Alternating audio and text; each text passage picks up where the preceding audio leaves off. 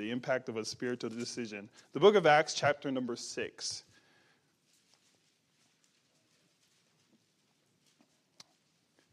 The Bible says in verse number 1, "And in those days, when the number of the disciples was multiplied, there arose a murmuring of the Grecians against the Hebrews because their widows were neglected in the daily ministration. Then the 12 called the multitude of the disciples unto them and said, It is not reason that we should leave the word of God and serve tables. Wherefore, brethren, look ye out among you 7 men of honest report, full of the Holy Ghost and wisdom, whom we may appoint over this business. But we will give ourselves continually to prayer and to the ministry of the word. And the saying pleased the whole multitude, and they chose Stephen, a man full of faith and of the Holy Ghost, and Philip, and Prochorus, and Nicanor, and Timon, and Parmenas, and Nicholas, a proselyte of Antioch." Let's pray. Father, thank you so much. Thank you so much for this opportunity to preach once again. I pray, dear God, that you help me not to take this lightly, and I just ask that you be with Pastor as he's out of town. Just help him and his family to just enjoy the time that he's with his family in Missouri there. And just ask that you bring them back safely, keep them safe while they're out there for the next 3 weeks, I pray. I pray for all the preachers that's in place of him. Just ask that your touch be upon every single one of them. Pray now for the message, dear God, that you'd bless it. In Jesus' name we pray. Amen. Forgive me, I forget the Canes are here too, so continue to pray for them. I know they normally have their Wednesday night service, but because their dad is Brother Kane is continuing with his recovery. They're here in West Valley, so we appreciate you guys being here tonight, and so feel welcome here. You guys are always welcome here.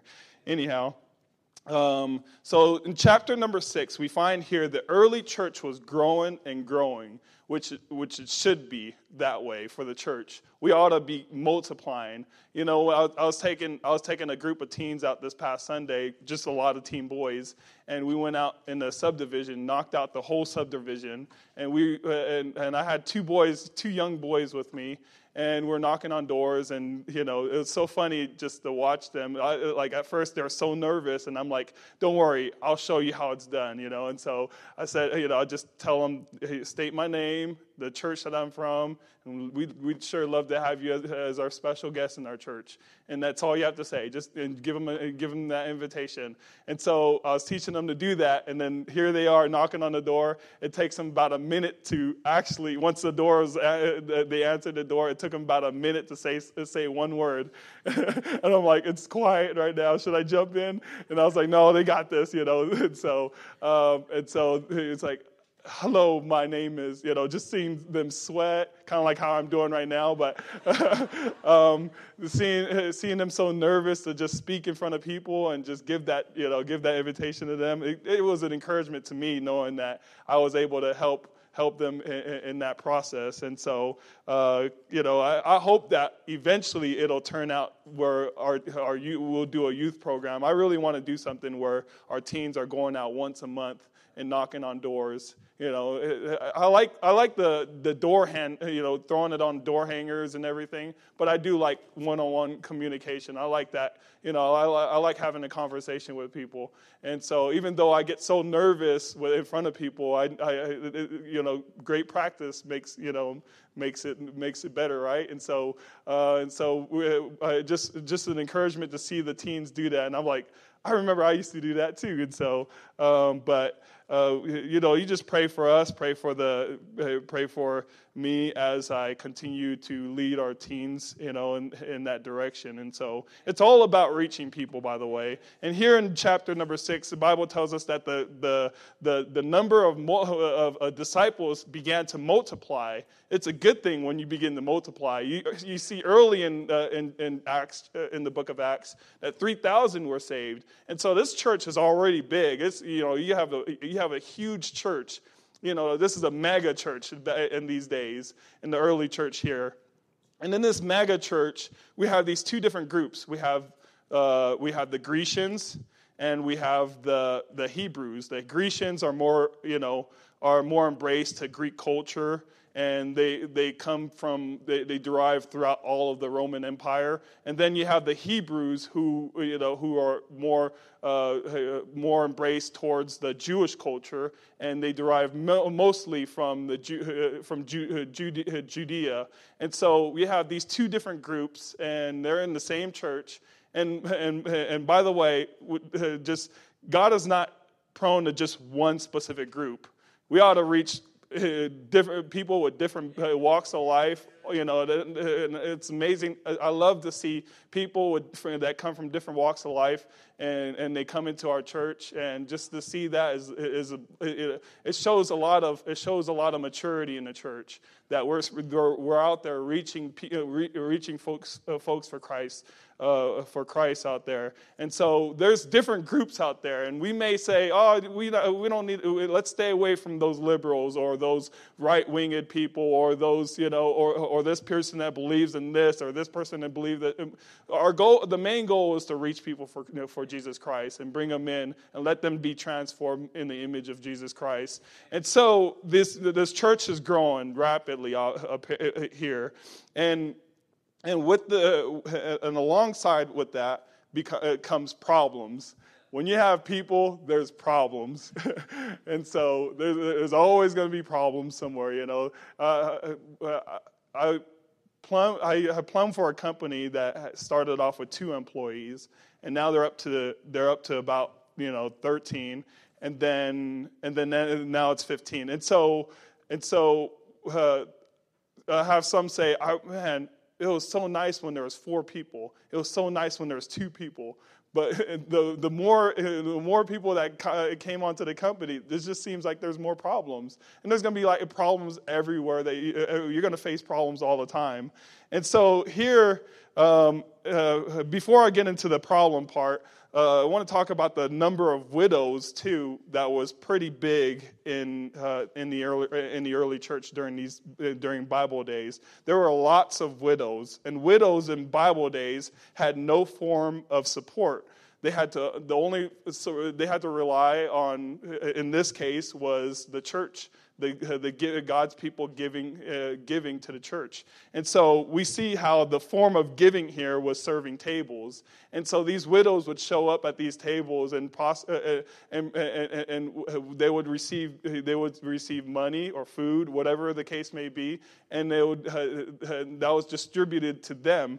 And so we have these Grecians now. See, one of the things that the devil has, and it's always a good thing for God's people to give. And I'm all about giving. I love giving.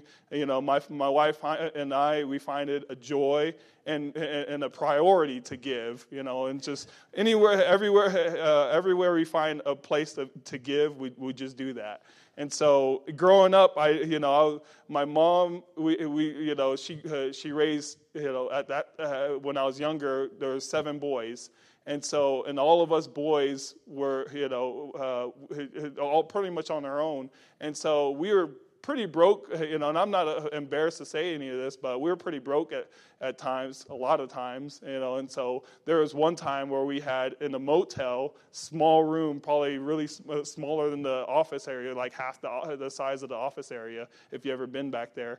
But we've been in a motel, 11 people squeezed in there, and just, and we almost got kicked out a bunch of times because my mom had to really talk them into keeping us there. And so there was times where we were so poor that we couldn't afford food, and so we'd go to the bread store is what we call it. I don't know, they might have had a different name for it. And so we would go to this bread store where they would give us free food. And so you get a loaf of bread and this and whatever. And so you get, so it should come back with a bunch of groceries.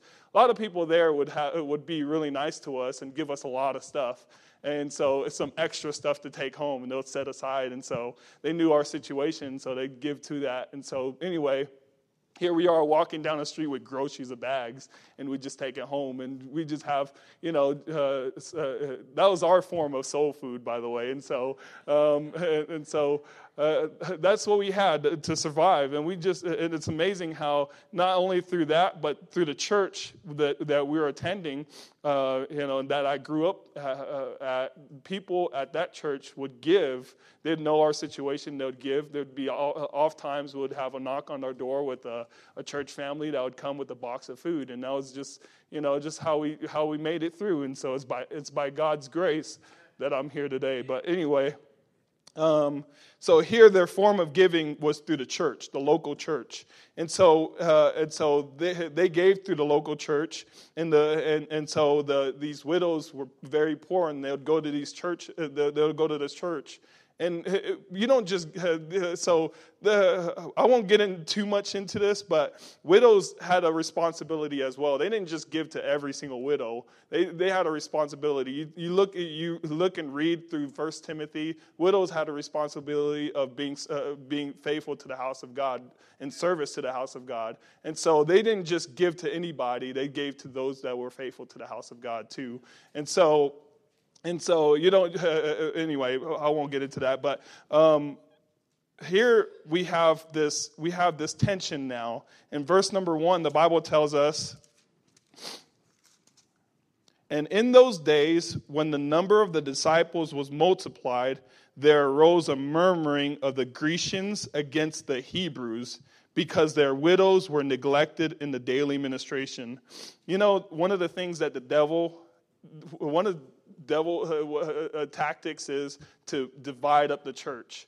And here we have two different groups. We have the Grecians, the Hebrews, and the Grecians are murmuring. And there's nothing about that murmur, if you look at it, there's nothing about that murmur that's bad or anything like that. But they brought up an issue that their widows were being neglected. Perhaps the widows on the Hebrew side were being treated better.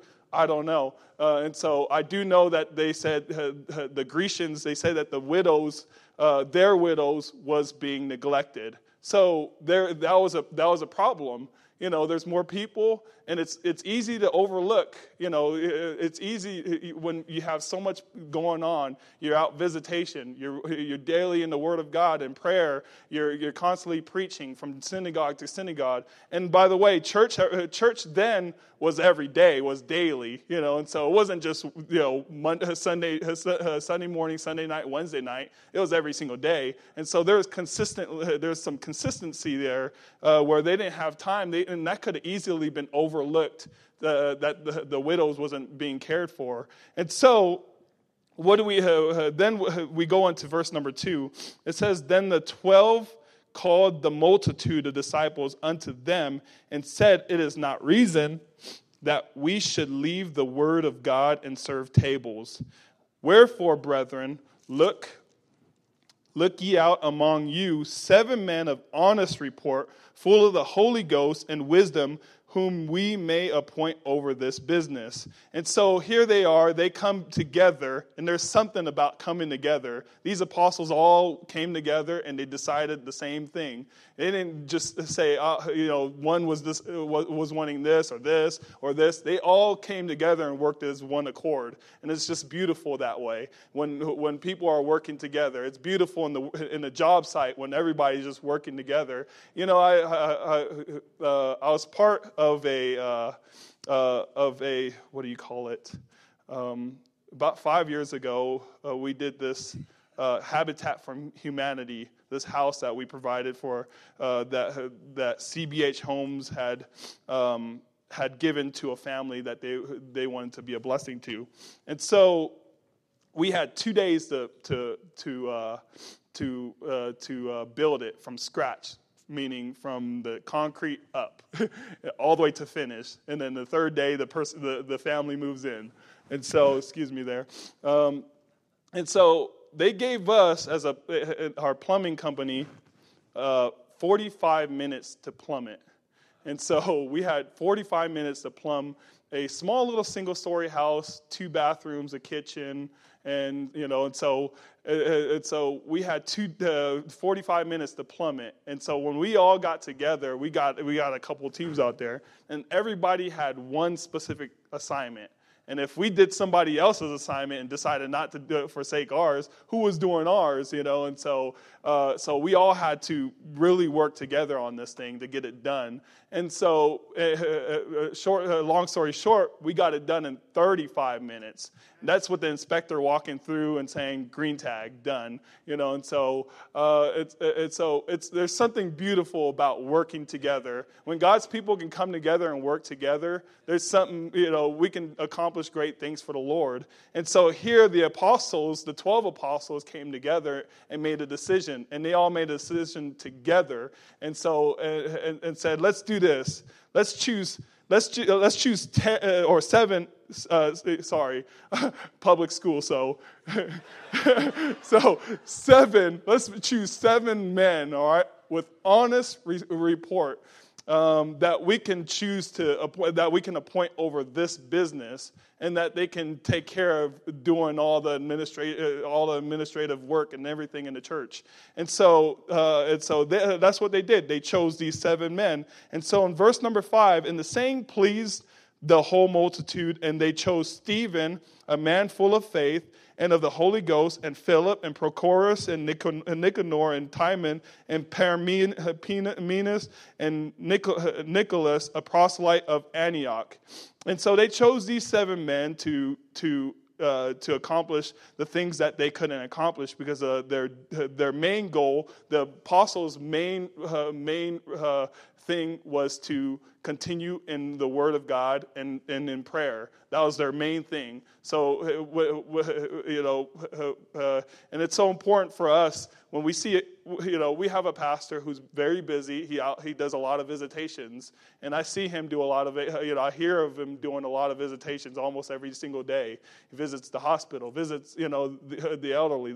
He visits the newcomers. He visits our church members. And you know that from experience. We've had that encounter. And so we know that we have a pastor that's very busy. And so it's so important for us to maybe relieve some of that work and help out with visitation, so that he can focus on the Word of God and in prayer. And so that's the apostles' main goal, was to focus on those 2 things.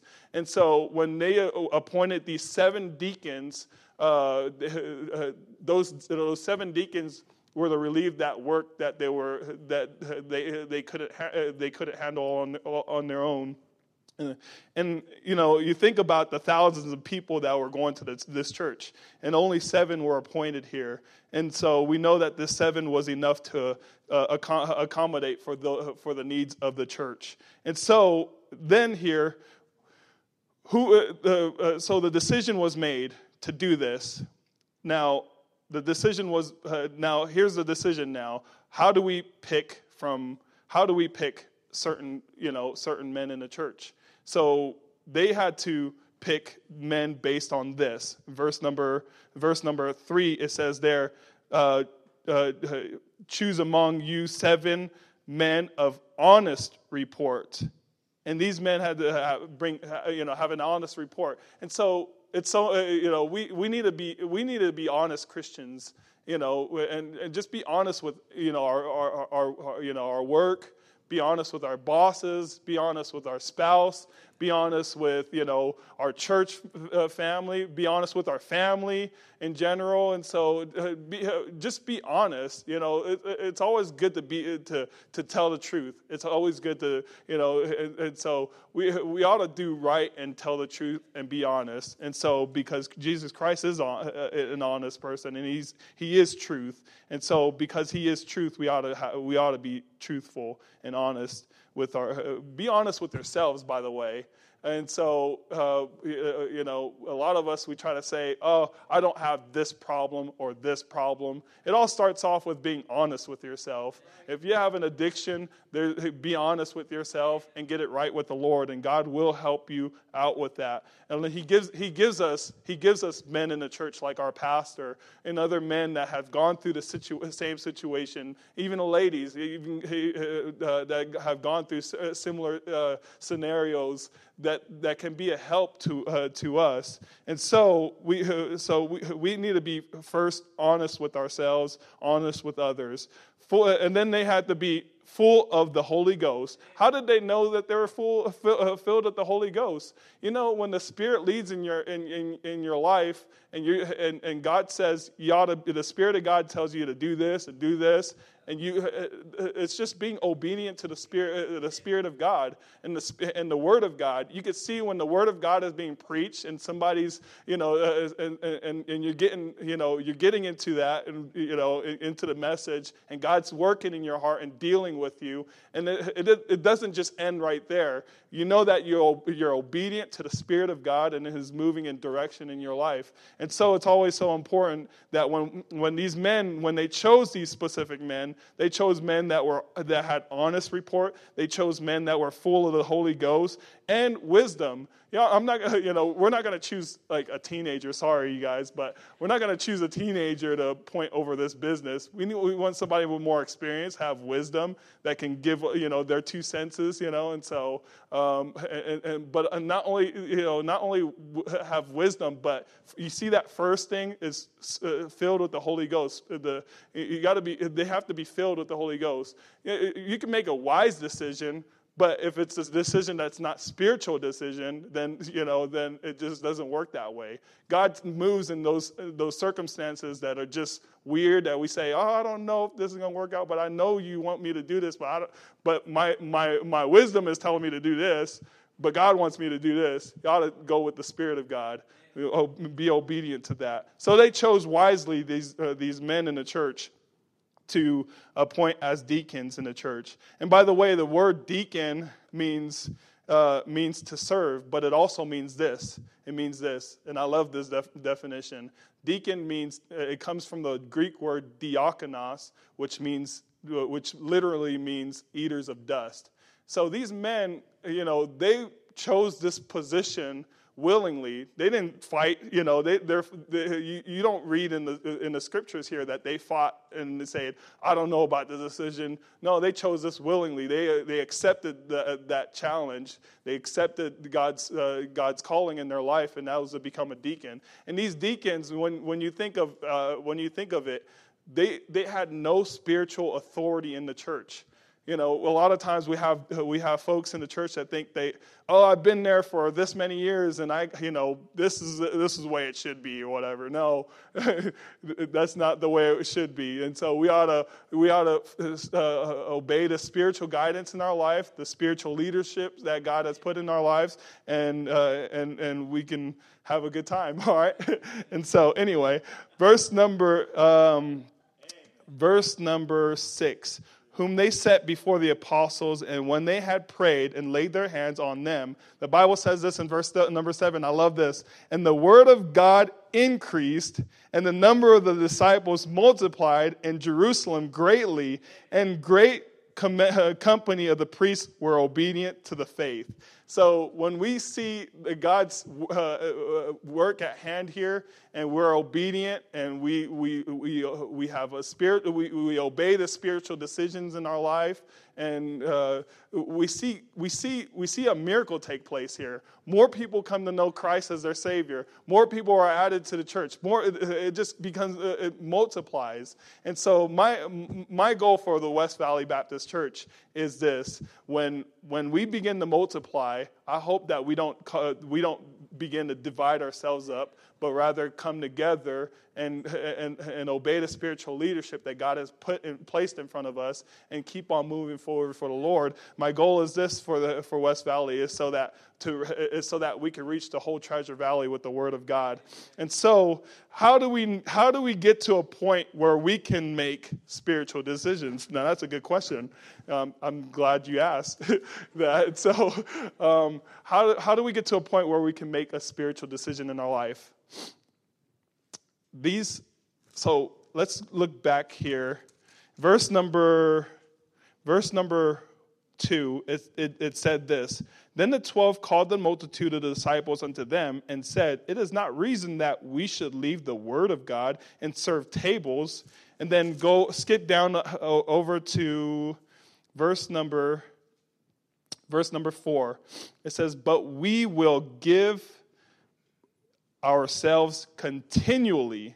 See, these disciples were able to make a spiritual decision because they were already in the Word of God. They were already in prayer. See, when we have a prayer life that's devoted to Jesus Christ, and we have that time where we have a walk with God, and we're in the Word of God, we're in prayer, and the Bible says, daily in prayer, and we ought to be men ought always to pray. And so if we devote ourselves to the Word of God and continually in prayer, then when the decision comes up, we make those spiritual decisions based on based on the Word of God and based on what God has given to us, the knowledge that He's given to us. And so we ought to, but that's so important for us. See, they are, like I said, that word continually there. They were already praying before all this took place. They were already in the Word of God before this all took place. So when tension rose up in the church, they were able to make a